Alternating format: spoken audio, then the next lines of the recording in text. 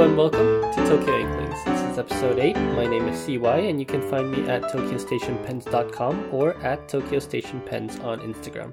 And my name is Jacob and you will find me on Instagram as Foodafan and I have a blog at foodafan.com. So, we're back again. Nice to always talk to you, Jacob. What's been happening the last 2 weeks? I know you got some interesting acquisitions that you updated your blog about. Yes, so a few things. So first of all, it's been a busy week again. I did work in the office one day this week, so of course I had to stop by Marzen.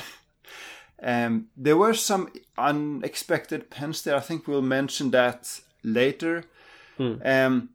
Before we get to the pen I wrote the blog post about, I did buy one thing off Mercari a few days ago. Mm-hmm. I found a Pilot Custom 743 with a coarse nib for a just fantastic price. So I had to get that. And it was my first coarse nib. I've tried them in the store briefly, but I haven't had my own pen with a coarse nib. It's actually quite nice. It's not just, a round blob of tipping. It's not this overly slippery. It actually has a bit of a shape, it's a bit of grind. So I really like writing with it. It may still eventually turn into a Naginata. There's a temptation there. We'll see. Also, it might get an Urushi treatment. You like it that much, eh? Yeah. Well, yeah. So yeah, I've become more of a Pilot fan than I was before. I was a Pilot skeptic at first, but Pilot has won me over. So, Jacob, I know you like the wetter nibs, but I think correct me if I'm wrong, Jacob, you don't really like writing when the nib is too, let's say, fat, right, on the writing. Well, I keep changing my mind. So if you ask me in another 6 months, I might have a different view. But what has happened for me recently is that I need to take more notes for work. So now I have a greater need to actually be able to read what I've written, and I need to be able to turn a page relatively fast. So I have become more of a fan of boring standard fine and medium nibs. So this coarse nib is somewhat of a, let's say, departure from your other nibs. My idea was that this is sort of a Naginata to be. So okay. But now I'm liking it so much the way it is. I'm not sure yet whether this is going to be turned into Naginata or not. Okay. That makes more sense to me because I remember we had this conversation in the past that, you said that, Naginata broads are like way too big for you. Yeah. And can write with them. So that's what got me curious because the Pilot C nib is kind of like, there's this family of big blobbed Japanese nibs. That's the Pilot C, the Platinum C, and the Sailor Zoom. Yeah. Which are, kind of the family of huge nibs. But I've never recalled seeing one in your collection. So that was just a bit interesting. I did have a Naginata broad before, but I sold it because it was actually too broad. I would say, based on my recollection, that the Naginata broad is actually even broader than a Pilot C. Okay. So I'm not sure if we can say this on air, but we'll see a kind of like a return of a Naginata broad on a special pen soon, right? Yes. We can't exactly say which pen it is, because apparently we've been sworn to secrecy. But yeah, Jacob, so you got the 743. Yes. How does that compare to your blog pen? So you mean my Eureka pen, right? Yeah.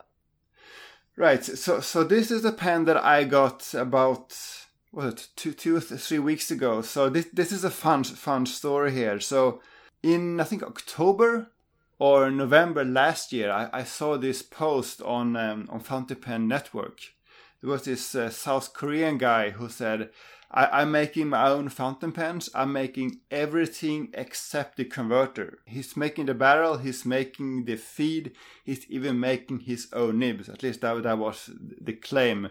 And he said, I'm doing urushi now. So it sounded pretty interesting. The pens that he posted photos of at that time weren't really that interesting to me, but I was still interested in his claim about making his own pens. So I decided to follow his blog, and then a few weeks later he did a post about a new model that he'd come up with, a faceted design, and I really love faceted pens. So at that point I contacted him and say, I would like to order a faceted pen from you. And at that point he did take custom orders. It turns out that I was the last. My order was the last custom order for a while. So once we agreed on the details and I paid in advance, he put my name on the list. And I think there were like 20 or 30 names ahead of me on that list. But then he also updated the list and said, I'm not taking custom orders anymore. I think he said, like, this is too stressful for me, or I don't have time, or something like that. So I was the last custom ordered pen for a while. And then in, I think, April or something like that, this year, the pen was finally done.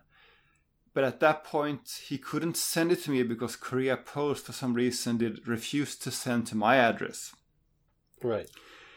But it was okay to send it to Central Tokyo, so our friend Alessa Inky Rocks kindly agreed to receive the pen, so we sent it to her instead, and she did, by the way, a fantastic video about this pen, so you should go check that out. We'll put links in the show notes. But a few weeks ago, I finally got the pen, and it's actually a well-made pen in almost every sense. You know, the machining is almost perfect. The threads are like silky smooth. There's no visible problems with the urushi lacquer.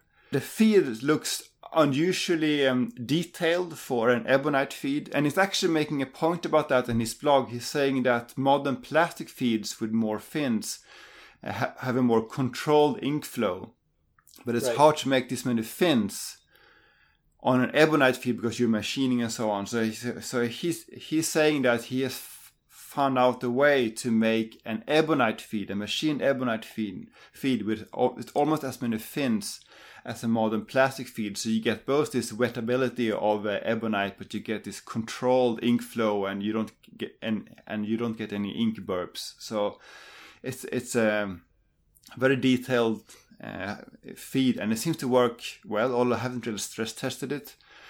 But then, of course, there's the nib, which is, I think, the most unusual aspect of this pen, because it's a silver nib. Right. And it's argentium silver, I think how you pronounce it, which is this alloy that is meant to be more tarnish resistant than sterling silver. You tried this pen, right? I have not put it to paper. Okay. But I did play around with it, and I do have to say that your assessment on the build quality is correct. I mean, as far as I understand, making faceted pens it's a bit harder than making normal pens, a little bit, but I can see that he's really put a lot of thought into how he's gonna make the pen, and as a result, what you have in your hand is really a quality piece of work. I have to say that the pen is really, really beautiful. It's really long, though. Yeah, it makes my Pelikan MI1000 look like a pocket pen by comparison. It's really long.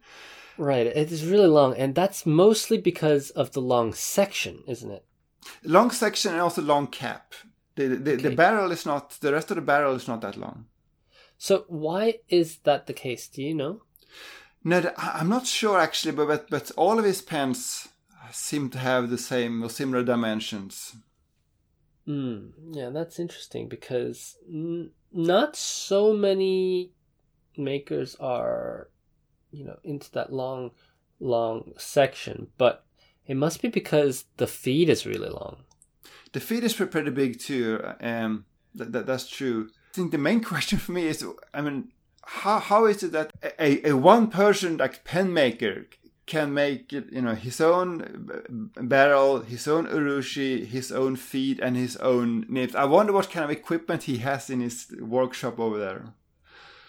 Yeah, he must have inherited some kind of a workshop from somebody, because I think what his story is that, at least from reading his posts on FPN and his website, is that he started experimenting with making pens while he was in the military. Yes.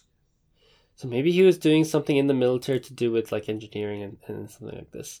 And he had access to more equipment, and then he made some connections. That's possible. And he even says on his blog or in his videos that he's making his own equipment, and he has his videos about how he's creating various types of equipment for his pen making. Right. And he seems very young. Yeah. From his videos too. He recently announced that he's come up with a new nib. So now he has a silver platinum alloy, right?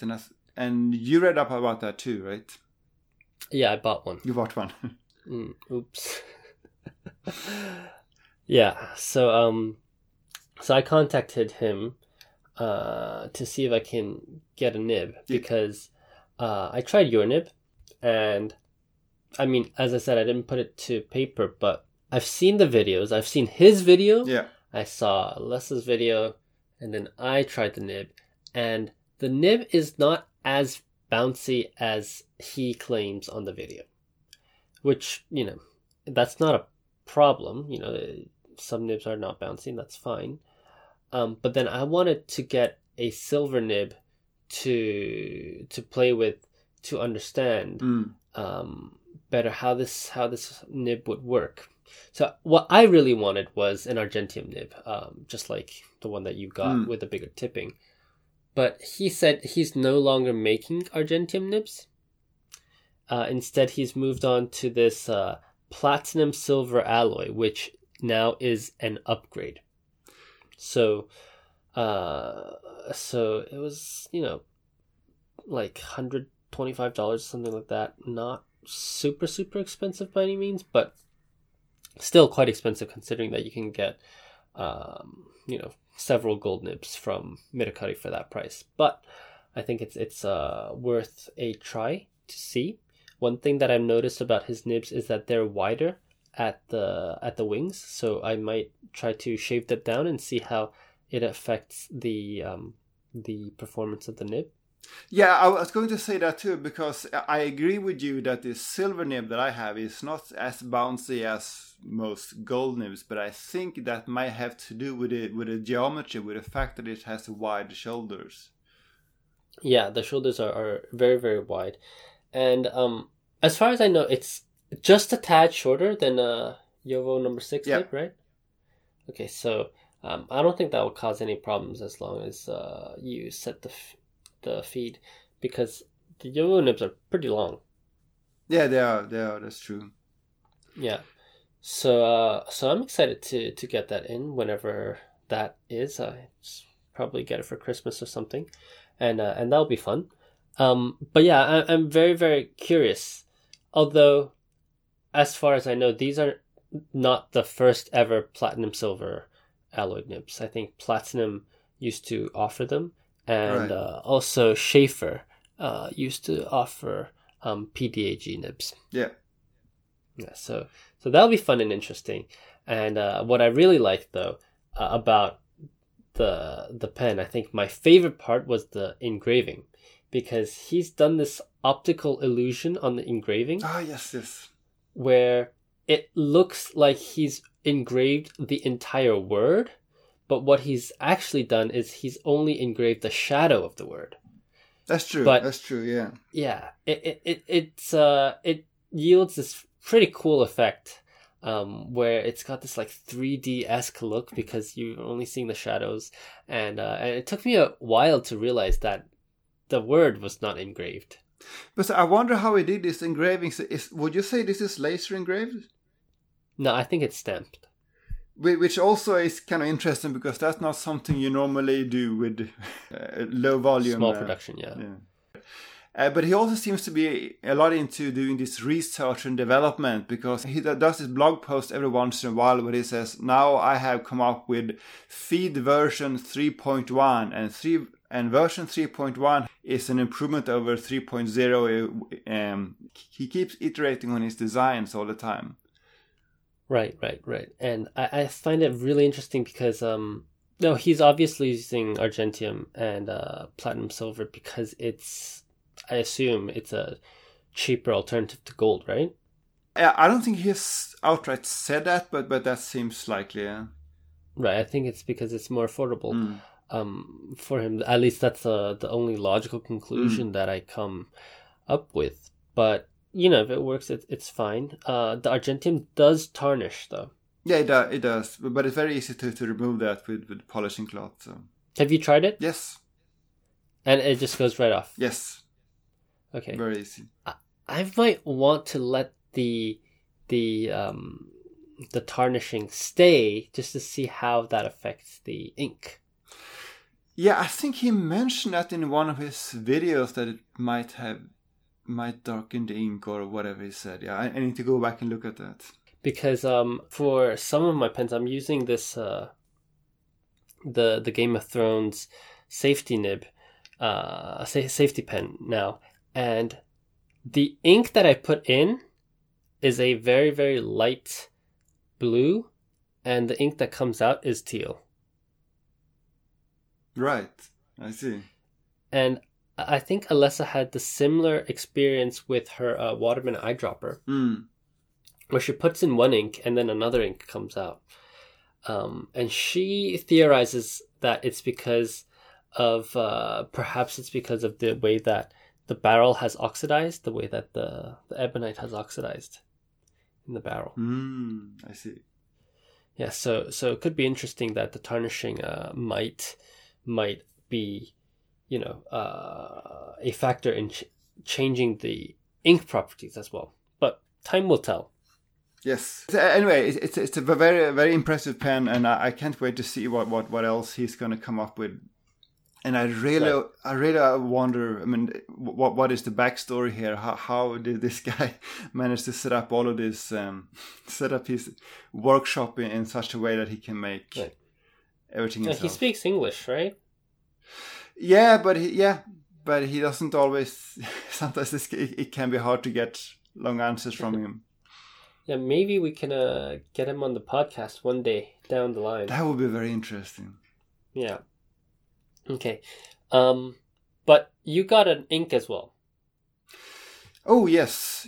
So this Tohoku Basic Blue. I'm more interested in the story here. So, in the Tohoku region in northern Japan, you have a number of stationery stores. So some of the more well-known ones are, Pentonote and Hachimonja and Office Vendor and so on. And right. I think 12 of them, or initially 6, but I think 12 of them now formed this collaboration called NE6 Tohoku Bongo Lab, and NE6 of course stands for Northeast, so Tohoku, and 6 being the 6 Tohoku prefectures.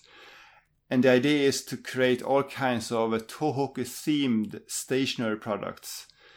And I think their first product was this ink set that they sold at last year's Tokyo Pen Show. So they have this set of 6 inks, where each ink was based on some Tohoku landmarks. So there was an Akita ink based on Lake Tazawako and so on, right? Anyway, they have done a few other things since then, and I think their most recent release is this ink called Tohoku Basic Blue, which is a light pale blue ink that is meant to look like the blue sky over Tohoku in winter and spring. That's how they explained it. Mm-hmm. And it's sold by all of these Tohoku-based stationery stores. And it's a beautiful ink. It's a bit on a light side. But as we've said before, these light and slightly muted inks seem to be very popular here. So I think they have locked in on that formula. Yeah. The ink, I think, as you said, is a very, very light blue. And when I heard, Tohoku Basic Blue... Yeah. I kind of imagined, because in most ink lineups, a basic blue is a dark blue. Yeah, exactly. And so the name was not matching to the color of the ink in my imagination, which, you know, the ink is very, very nice. But that's, I think, a very interesting interpretation of a basic blue. And I think maybe that might be the point of the name, that it's not really your basic blue, but it's supposed to represent something special, especially for the people of Tohoku after the disaster. It could be that. It could be that. But I agree with you that when you think of a basic blue, you think of your everyday, like, royal blue or whatever you use in your inks, right? And this is definitely not that. This is. I wouldn't use this in a fine nib. It's almost too light.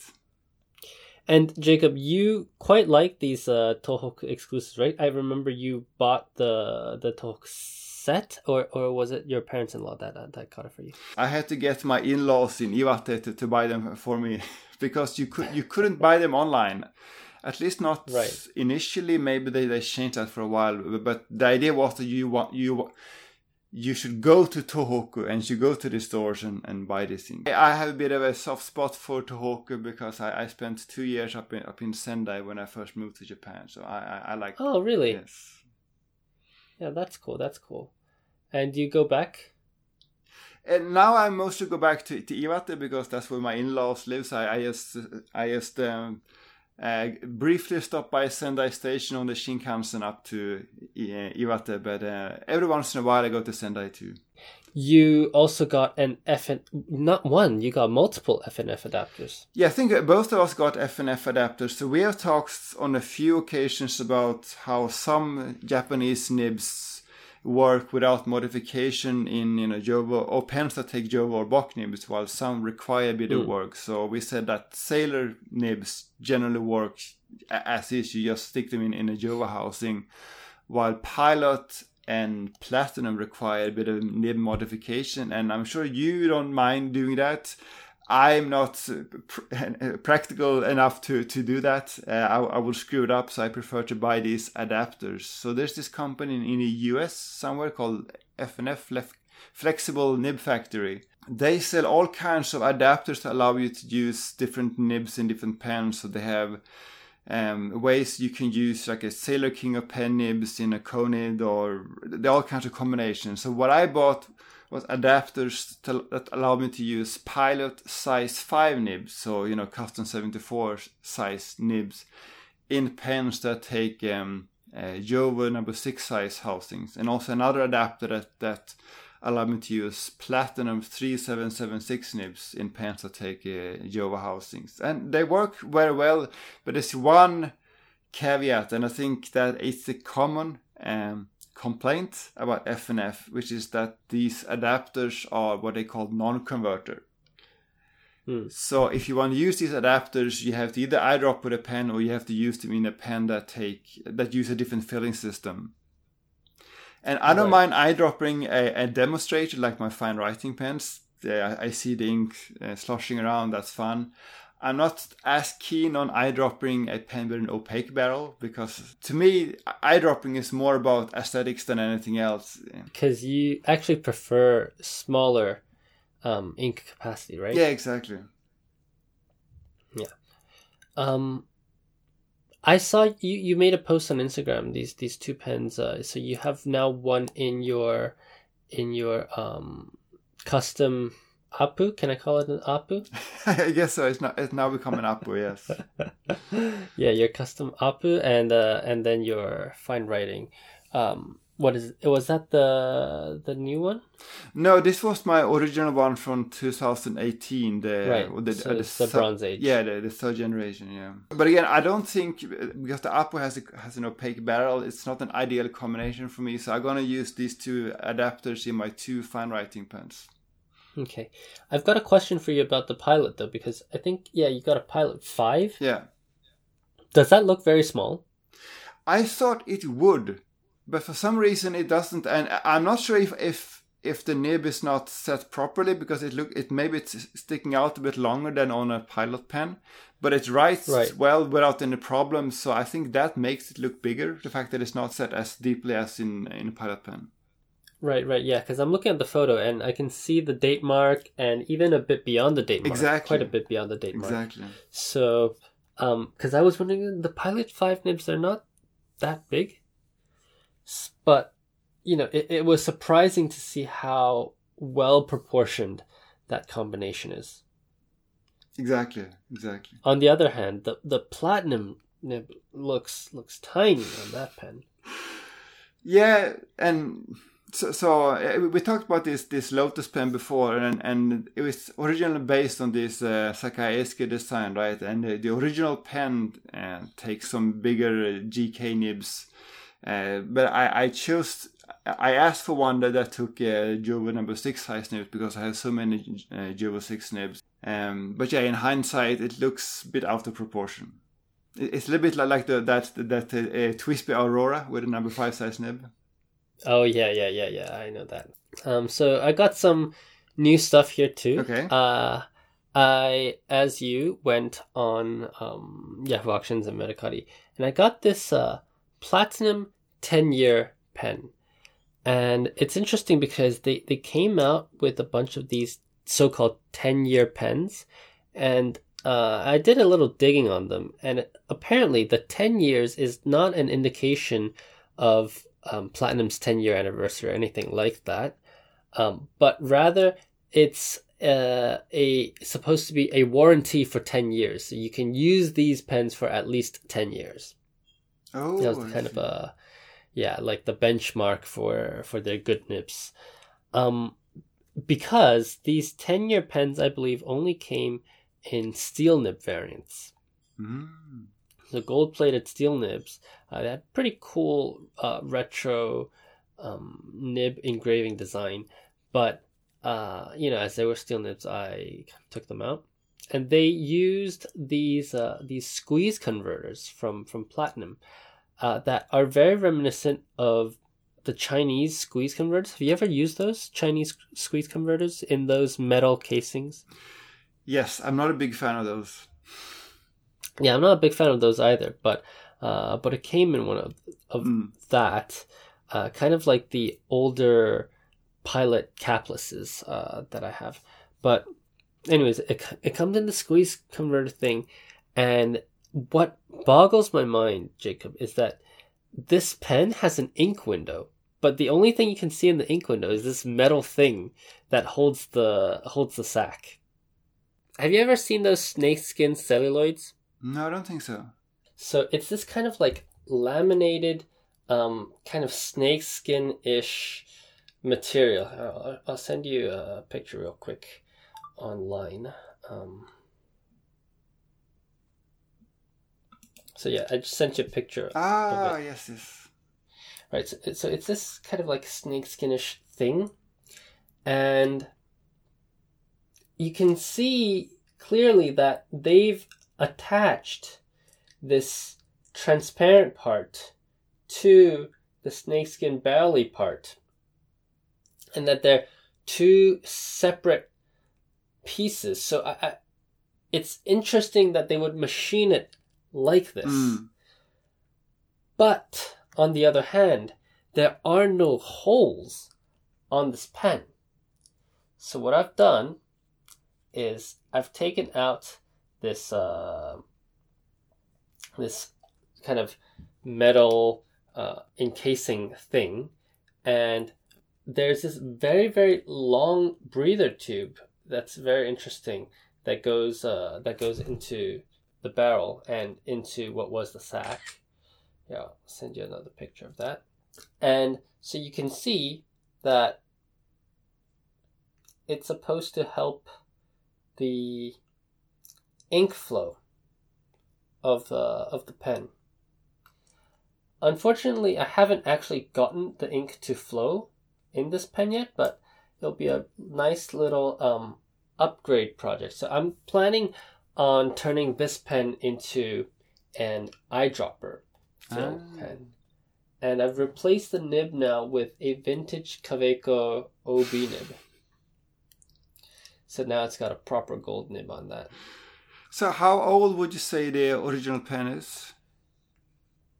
Probably this is a post-war pen. I'm saying maybe 50s or 60s. Oh, okay, I see. Yeah, it's a decently old pen, but this was for sure not their top of the line series, having the steel nib on it. Yeah, I wonder when they started doing steel nibs. I think during the war or even a bit pre-war. I mean, the war, I think a lot of people might not know, but World War II in Asia started in 1933, right? So the war was considerably longer than the war in Europe. Yeah. So for our European friends and our Western friends, it might be pre-war, but here it could be, early periods of the war. But yeah, that pattern on the barrel it's really pretty. So it's in good condition? It's in fairly good condition. There was some discoloration on the clip, but I found that I could just use a polishing cloth and get that off. I also bought like a plating machine. Oh, so you're gonna do the Mart thing now? I don't know. I will try to plate this pen. It will be a very fun and interesting experiment for me, but trying to have some fun with it. Then I think we have a mutual friend who might be asking you to chrome plate a number of pens. Yeah. So the thing is, I noticed that rhodium is super expensive. It's super, super expensive.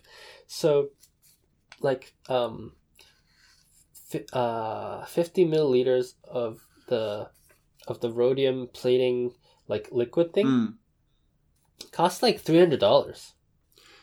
So this would perhaps explain why Platinum's rhodium plated pens are more expensive? Well, I wouldn't say that because I think you can plate a lot of pens with that, and Platinum probably has a deal with the source directly. But I mean, what's interesting to me, more so than that rhodium is very expensive, is that platinum plating is not that expensive. It's about half the price. Okay. So platinum coating versus rhodium coating has a huge price differential. And I'm stuck debating between whether I should use platinum coating or rhodium coating. But I think from what I've read that rhodium coating is much harder, as in the durability. So that might be a superior option. So what about rose gold? What are the prices for that? I haven't checked that.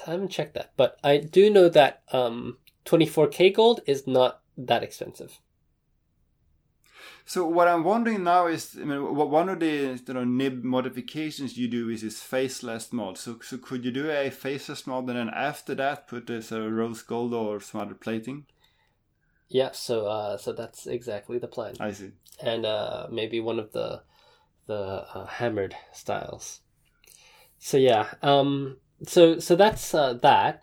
I also went back to Kakimori again last weekend. Oh, okay. And so basically, because Kakimori was limited to 4 people in the store when we went the last time, and you had to do this like reservation thing, and so not everybody could go. But this time, last weekend, I took my girlfriend out to Kakimori because she hadn't seen the store, and we live so close, so we just decided to go over and check it out.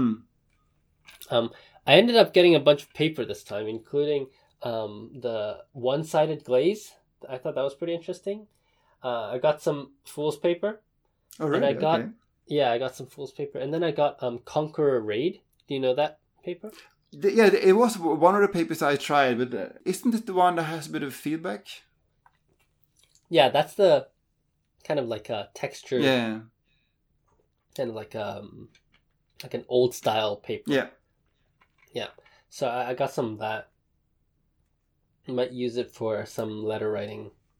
I'm at the age now where people are starting to get married, but aren't married yet. That late 20s time. So I have a lot of congratulations to send out to a bunch of people. I see. So I got that, and so it was my birthday last week or 2 weeks ago now. And so my girlfriend got me this Tetsubo dip pen, the one that I was talking about on the last episode. Yeah, I remember that. You sounded very tempted to get one back then. Yeah. So she got me this Tetsubo pen, and it's a stunner. It's this one that has... Are you familiar with them? Yeah, I saw them at Tokyo Pen Show. I think I missed them at Kakimori last time. Right. So it's the one with the ginpaku. Mm. I'm not sure what this base material is. It must be like brass or bronze or something like that. I think it's brass. It's pretty heavy. But it's like ginpaku, which is silver leaf on brass. It looks good. Yeah. This is, I think, easily their best one. They had one that had the Tetsubo spiral pattern as well. You know which one I'm talking about? Oh, yes, the kind of spiral, that, yeah. Like helix. Yeah, but that one is not as nice in the hand because of its shape. This one is more traditional in shape, and it's kind of small, but it's very heavy, so it feels very substantial. And it comes with this this flange thing. And what's interesting about this pen is that in the traditional dip pen, you have this like stainless steel flange thing that you then stick the nib in, right? But this one has a flange that is specially made and attached to the barrel. And it's a bit looser than that traditional flange. Okay. So as a result, some of my fountain pen nibs, they fall off, or they're not in there tight enough. But I'm looking at the photo that you just sent me, and I can tell that whatever nib you have on it right now is not what it came with. Yes, that is correct. Because I've got a bunch of nibs, and I, prefer to use gold nibs, but I found that gold nibs will not fit into this pen because the flange is a bit loose. So what I've done is I bought some flanges. As one would do, yes. Yeah, bought some flanges. But then I also took a feed, one of my many ebonite feeds that I have, and I modified it so it goes into the place where the flange would go. So I took the flange out, and it goes in, and it now takes fountain pen nibs like a champion. So this feed, what was it originally? Is it the Mont Blanc feed? No, it's not. I think it's some kind of a random Waterman feed-ish thing. Okay. Don't exactly remember which pen this came out of, but it's one of those. And it's nice because with the dip pen, I think the biggest problem is having to redip. Right. And you're using dip pens for your ink swabs, right?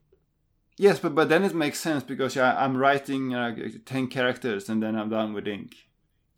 Right.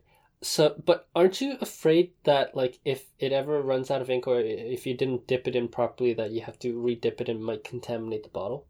I haven't thought too much about that so far, but I dip it once and then I write it and then I clean it up and then the next ink. Yeah, so maybe it's like my irrational fear, but I do get concerned about that. Especially if I'm trying to write like maybe like a letter or something, I don't know, do some calligraphy or something like that. So so this little ebonite feed actually holds some of the ink for me so that I don't have to redip. So that's very, very nice. And then I just pull it out, stick it in the ultrasonic cleaner and then, that's that. So that's it's a very nice modification. I did get a flange and I got some brass kind of broad-edged calligraphy use nibs, so that'll be very fun when it comes in from the States, whenever that is. Might be a few months out, but that'll be very, very fun.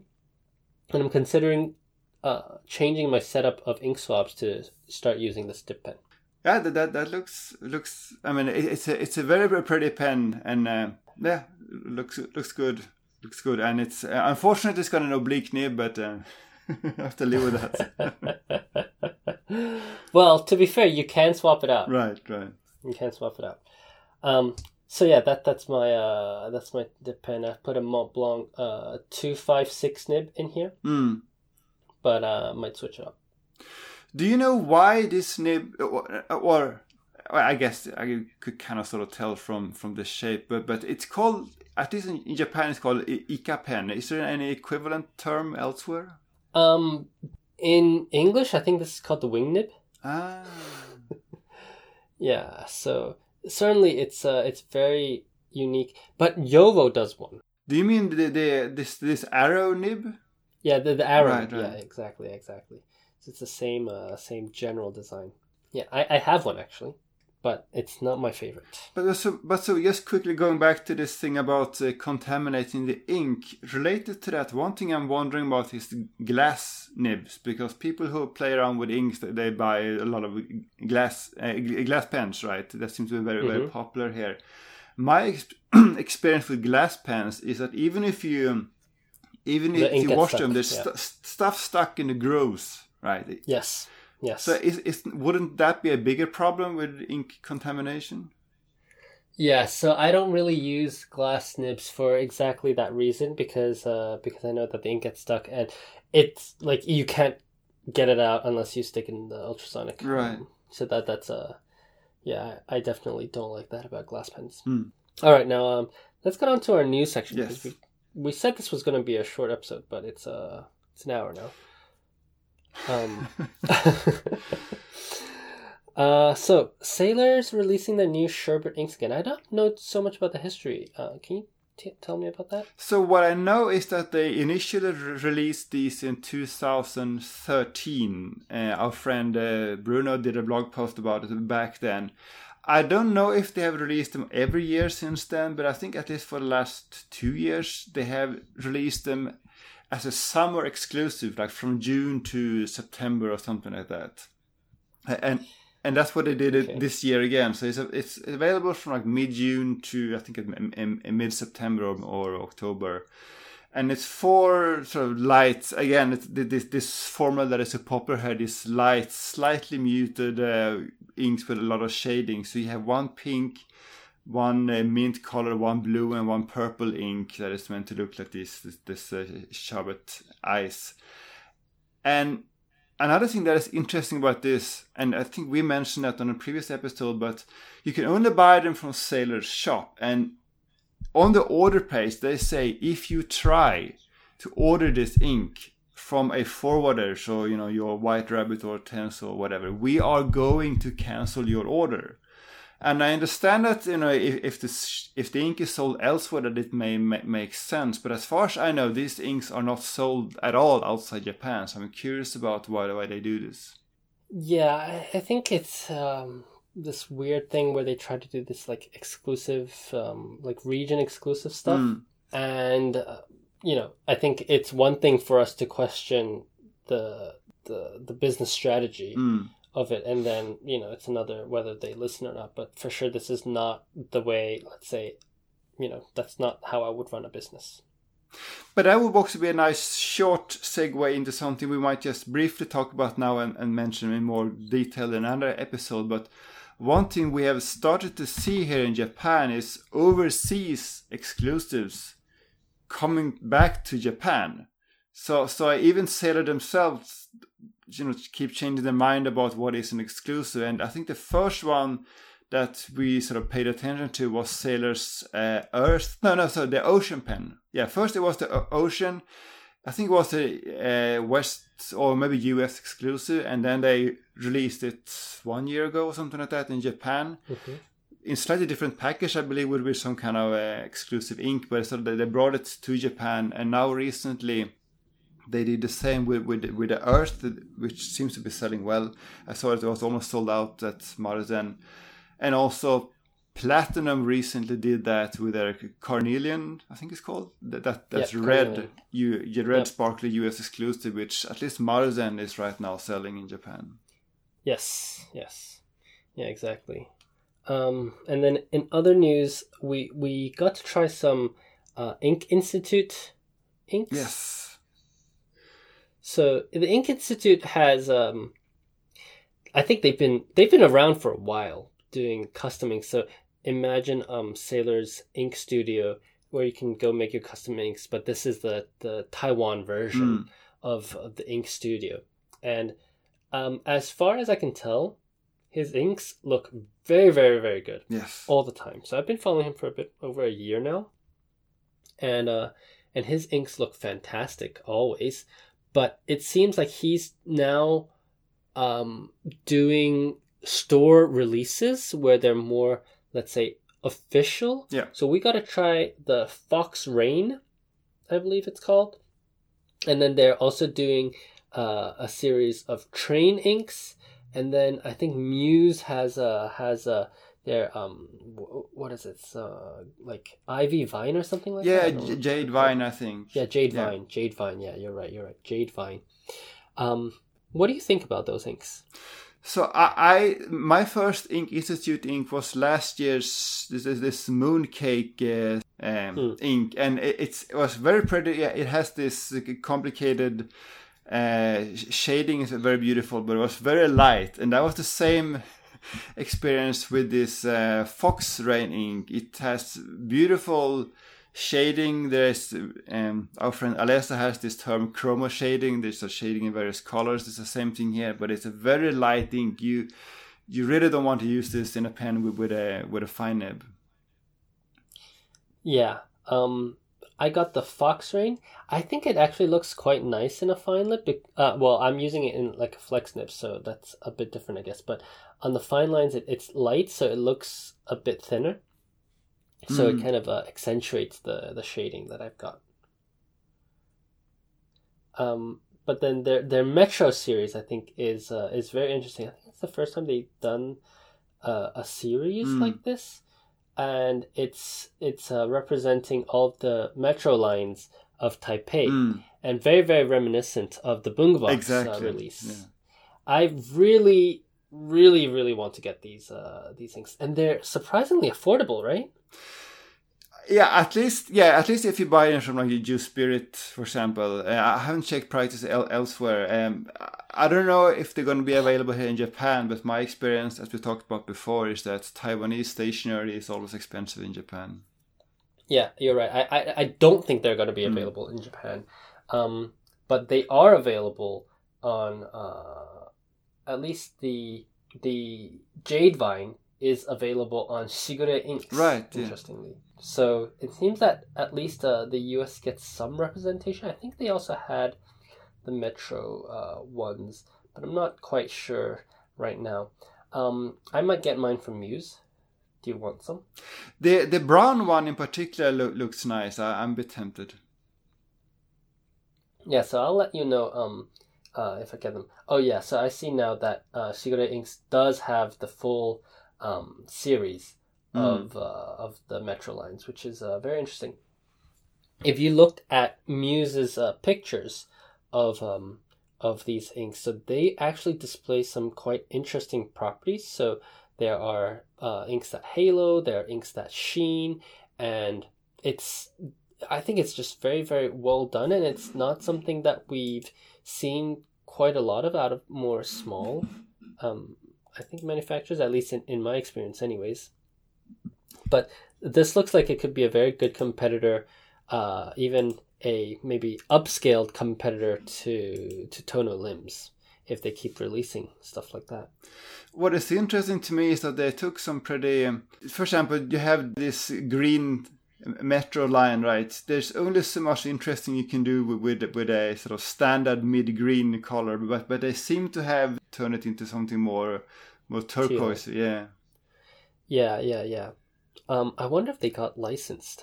They got the licensing rights for this. So it'd be very interesting if they did. But yeah, head over to Muse Pen's Instagram account if you want to see these inks. They're very nice. We'll link them into the show notes. But personally, I really, really like these inks. So I was born in Taipei, so I might have to get these inks because I'm a sucker. Sounds good. Makes sense. Or maybe I can convince Alessa to get them. Alessa, if you're listening to me right now, get those inks. So I can get a sample off of you. I'm sure she's already ordered them. Yeah, I'm sure she has too. But speaking of inks, we've got several more ink news pieces coming. So Ken Takeda, we mentioned the ink what was it called, that magazine from Sunbun, that ink one with the 2000 samples. Yes, now I can't actually remember the name on top of my head, but yes, the Shimano Bungabaku, or the publisher behind Shimano Bungabaku, created this sort of MOOC, as they call them, this sort of mid between a magazine and a book with 2000 inks, and it has sort of various pages about how you use inks and some basics around, ink properties. And now, shortly after, Ken Takeda has done basically his own take on that. Right. So this is more of a sort of traditional book format. So first of all, we mentioned Ken Takeda briefly before, I believe. So I think he calls himself like an ink producer. So, he's an influencer. Yeah. I mean, not in a normal sense, because he's actually working with retailers to make their own custom ink. So, Kobayashi, for example, they have a purple ink that is done together with him. So he has his own line of Toner and Limbs inks. And he does his own ink mixing workshops at various events. So he's very much into inks. And he was on TV once, on Matsuko no Shiranai Sekai. Yeah, that's a very famous television show for all of you guys who don't know, where this is she transgender or cross she's a drag queen. Possibly, yeah. Yeah, I think she's a drag queen.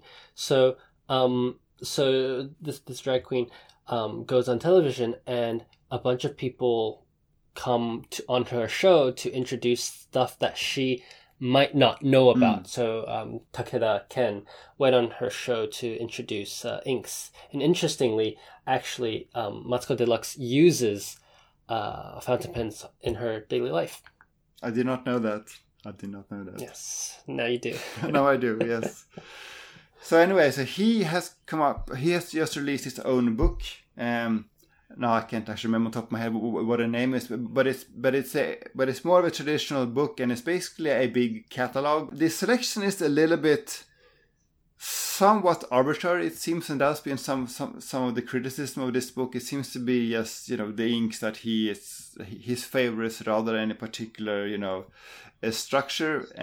But it's really a catalog of international and Japanese inks, and there's some explanation of basics and so on. He's also been somewhat criticized on Twitter for this book. I saw, for example, Gary, who is, we talked about Gary before, this guy who is sort of an expert on iron gall ink, and he's worked with platinum on iron gall ink. He complained that Ken Takeda's book, that the page that talks about the different types of inks, so there's a page that talks about dye ink, pigment ink, and iron gall ink, and apparently the ink he uses to explain standard dye ink is platinum blue black, which is an iron gall ink. Which is iron gall, yes. Yeah. So been some criticism in the social media sphere, but it seems like an interesting book anyway. I looked at it at Maruzen. I might buy it at one point. Yeah, I looked at it too.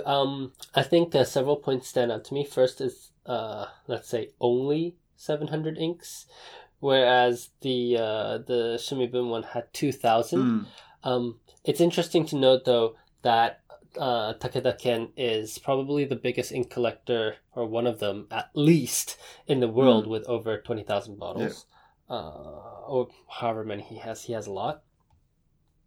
But yeah, he's considered by a lot of the casual fountain pen fans to be this expert on inks. Yeah.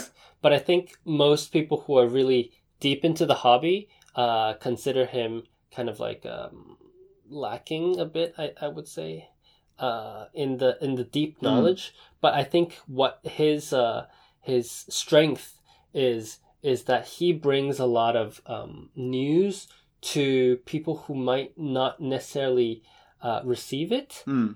So he runs the blog Happy Ink Days, yes, where you can find tons of swabs of maybe rare to find inks, or you can find his own particular his own line with Tono Limbs. So I know that I've used his blog as a resource before. And he used to work at Bungabox, and that's how a lot of people know him. Yeah. His Happy Ink Days, I mean, I wouldn't say it's very in-depth. It's much more about his personal, let's say, views or opinions on these inks. But nonetheless, it's a very great resource. And I've just noticed on his blog that he stamps. His chop is it says it's like a ink fairy. That's what he's calling himself. Yeah, but he's a great resource. I think that maybe the book could have included a bit more inks. Yeah, but it is what it is, and a lot of people are very, very happy with the book as well. Particularly the ink influencers on Instagram, they're all very happy to receive this book. Yeah. Bechori, we talk about him all the time, and even Mart. Yeah, I saw that. Yeah. So I'm interested in this book passingly, but I don't think I will buy it. Right, makes sense. Yeah, but other than that, we've got one more ink news, which is Colorverse and Matsubokuri's glass pen. So Colorverse has done a collaboration with a Japanese glass pen maker called Matsubokuri, and they've made these glass pens where they kind of infuse, not sure, but there's like Colorverse ink inside these pens. Have you seen the picture? No, I don't think so. Did you have a link? Yeah, I put a link in the notes, but I'll send you a link right now. Ah, yes. Did you see it? Yeah, and now I recall seeing that. It wasn't sure what it was. Yeah, it looks good. Yeah, it's quite interesting because it looks like the liquid is not it's not like airtight, so you can see it sloshing around. So I think that's really interesting. I wonder how they did it, because they need to have sealed this glass somehow, but it's quite striking, for sure. Yeah, it's like a glass pen version of a demonstrator. Yeah, and so that's quite interesting. I don't think I'll be picking one up, but I can see the Inknumas who will be. Oh, I'm sure. So you can get them at Nagasawa. But last thing that we want to talk about on today's episode is the kind of changing retail landscape. I've noticed some new stores. Maybe it's not changing, but I've noticed some stores popping up here and there. Jacob, you've been to Maruzen twice since we last spoke? Yeah, only once, yeah. Okay. Oh, okay. And then I went like a few hours after you because I was working, and then I was around. Yeah. So have you noticed any changes in Maruzen? No, the only thing that I noticed, which was what I mentioned earlier, is that there were these US exclusives or previously US exclusives that they were selling, and I remember that for the Earth pen in particular, they said it's a Rasto Ippon, so they had only one left, so it must have sold, or it may have sold well. And the only other thing is that Maruzen sells a lot of face masks now, but that's not really a stationery related. Other than that, not much. Yeah, I think for Maruzen it's like business as usual, but it's a bit business as usual. They have their inks, they have their pens.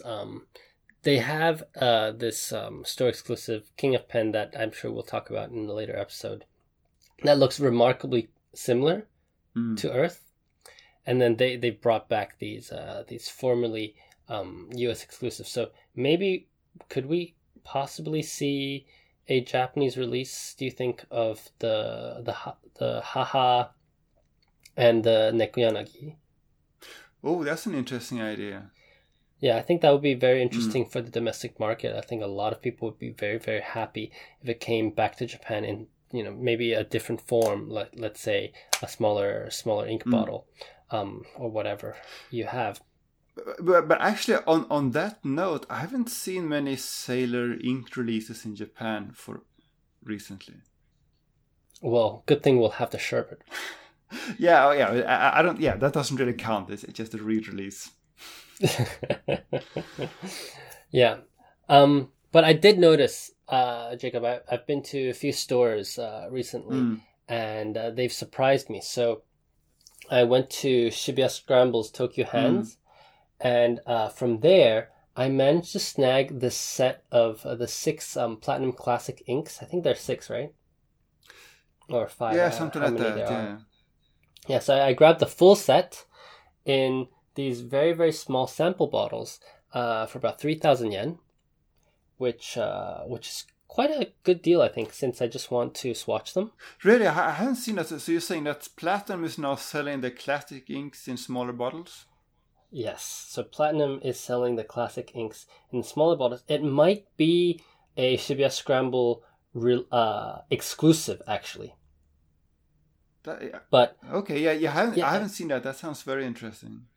Yeah, it's very I was surprised because this isn't a big stationary. It's not a big stationary destination. Tokyo Hands and Shibuya Scramble. Who would know this? But they had it in their store. So I picked one of those up, and that was perfect. Yeah, there's 6 of them. And I'll send you a picture later. So I bought that. But they also have a lot of washi tapes, so I think any general stationery fans would be very, very excited to go to this new store. I bought, in my moment of weakness, I bought this Doraemon 50-year anniversary washi tape, which was very, very cute.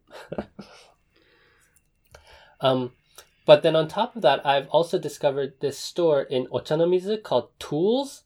Okay. And they're also they're kind of like a specialist store for, let's say, artists and calligraphers.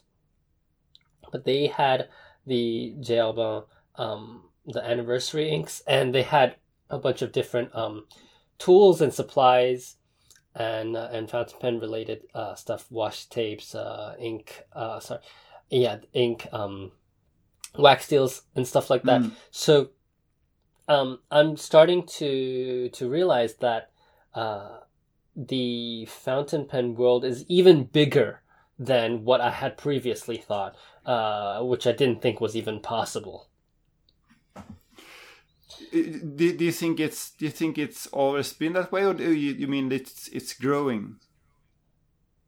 I think these stores probably have always been there, and they've always catered to fountain pen people in some form or shape.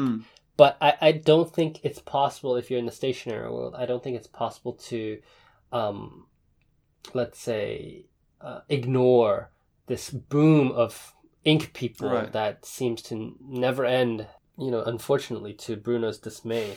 But I feel like a lot of more brick and mortar stores are getting to realize that it's not just old oji-sans who are buying fountain pens, but there is a distinct and diverse crowd of younger people who aren't necessarily interested in the kind of super high-end stuff, but are interested in decorating their journals and their notebooks with washi tape and fountain pen inks. They do play a big part in that, so they've started to stock that kind of stuff. Yeah, definitely. Yeah. And the last new thing that I've noticed is this guy on Yahoo Auction, this company, Mizuta. They showed up for me on Yahoo Auctions selling Kyushu exclusives. Now, the store exclusives in Kyushu, etc., are usually quite inaccessible to us, right? Yeah. Would you agree with that? Some things in most of the pens are not available online, right? You have to actually go to the stores. Yes, and what's confusing is that, especially with this shop, is I don't believe that they are available on their website, but this Mizuta company has started to sell Kyushu exclusives on Yahoo Auction, and what I noticed is that so they have this shop on Rakuten, but it's supposed to be all sold out. But then they also set up shop on Yahoo Auction, and so I bought out their entire set of inks. Of course you did. Yes. Yeah, I just sent you a link there.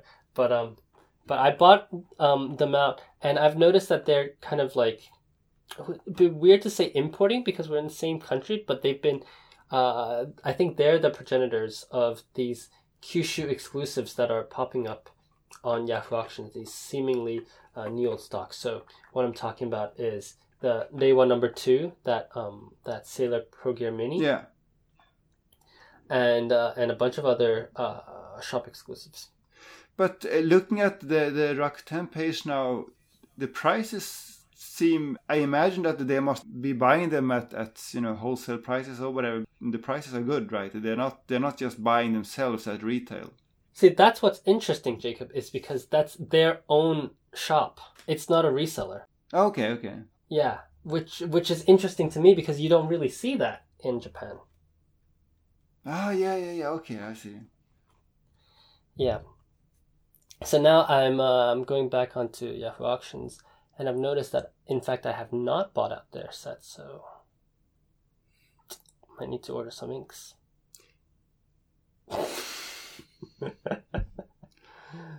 But yeah, that's been interesting that they've been kind of releasing their store exclusives. It actually says Toten Original, so it means their own shops. Yeah, and they're also selling the Kyushu exclusives in the professional gear, kind of like pink red one. I wonder why it's pink and red. Maybe that's the color of Kyushu, because Tono Lim's Fukuoka is also this like pinkish purple kind of color. Yeah, that I'm not sure about. That's interesting. Yeah, but I think that's pretty close to all we've got for today. Yeah. I did mention that we were supposed to talk about going to Wagner. Yes. But then in my moment of clarity right after the podcast, I realized that it's not in fact this week. It's actually next weekend. So we will talk about it the next episode. But that's going to be a doozy. I want to mention one more thing, and that is that we now have a website at tokyoinklings.com, and if you have any feedback on this episode, you can go to tokyoinklings.com and find the episode page, and there's going to be this comment form underneath where you can add your comment. Yeah, and so it's a new website. I really like how it looks, but it's got all of the show notes, even the episodes in the past. You can see all of the show notes there with all of the links. Because we're kind of cheap, so we didn't pay for the plan that allows us to put the show notes on the actual episode, I think. But I think it's even better this way because you can go onto each of the individual episode page and you can comment. You can comment as a guest, or you can sign up with Discuss. So it's a nice way, I think, to build a community around the stuff that we talk about. You can also, of course, direct all of your questions directly to us on the website. Yeah. And any questions, we need listener questions, guys. We need listener questions. So please submit your listener questions. Now you can submit it on the form on the website, and so we'll be linking to that in the show notes, I guess. But it's going to be great. So I hope you guys really take advantage of this website and ask us lots of questions because we want to hear from you. Yeah. All right. So this week we won't do listener questions because it's been a long episode. So we'll save that for next time. But please keep them coming in. Yeah.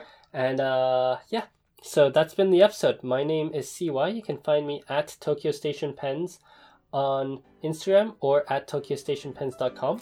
And my name is Jacob, and I'm a Fudefan on Instagram, and I have a blog at fudefan.com. Great. It's always nice to talk to you. See you next time. See you next time. Bye-bye. Bye.